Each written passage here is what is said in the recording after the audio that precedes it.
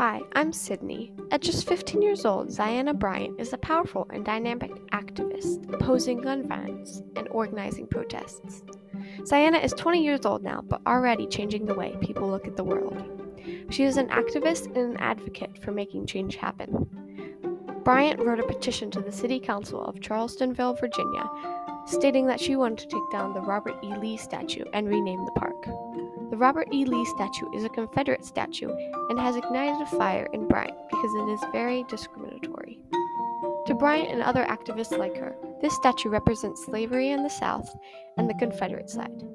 Bryant believes that these statues need to get taken down. In June of 2016, the City Council renamed the park to the Emancipation Park instead of the Robert E. Lee Park. The statue is still standing but covered up by a black tarp for the time being. Bryant believes that all discriminatory statues in the U.S. need to go. The longer it takes, the more complicated the process becomes. Everyone needs to understand how these statues can offend people. If we just take them down, then it is easier, rather than dragging out the whole process. Bryant founded her high school's Black Student Union and also joined the Black Lives Matter movement. The Black Student Union, or BSU, wants everyone to engage themselves in what Zyahna calls everyday direct actions. These are simple things like going to your school's board meeting or pushing your school to make change happen. Zyahna and the BSU made a list of demands they wanted to change in their school. This included acknowledging racism, using mental health practices that are culturally relevant and racially aware, and changing an African American history class to no longer be extracurricular. Zyahna protests the things that need to be protested, whether it is a death that is unjust or a statue that needs to be removed.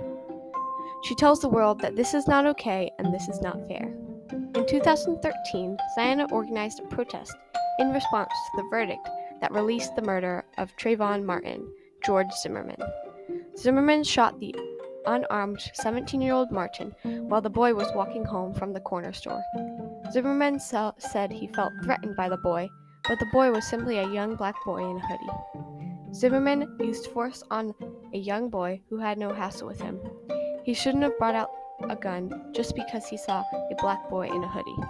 Zimmerman assumed that Martin was up to no good, yet Martin was innocent and was doing nothing wrong. If we don't have people who are standing their ground and continuing to seek the truth in this fight for justice, then people like me, who are young, black, and female, will continue to be marginalized by their own efforts, Zyahna Bryant once said. Bryant was inspired by Bree Newsome and saw that if someone could climb a flagpole just to take down a Confederate flag, then she could do something to make a change, no matter what. We often think about our progress as being something chronological or in a line, but it's not that at times. We seem to be moving in circles. Zyahna Bryant really understands that the country seems to be stuck. We say racism is now extinct, but is it really? Statues and deaths that were never meant to happen are proof that racism is still here. We are moving in circles, and the only way to get out of the ongoing circle is to find your voice and speak up.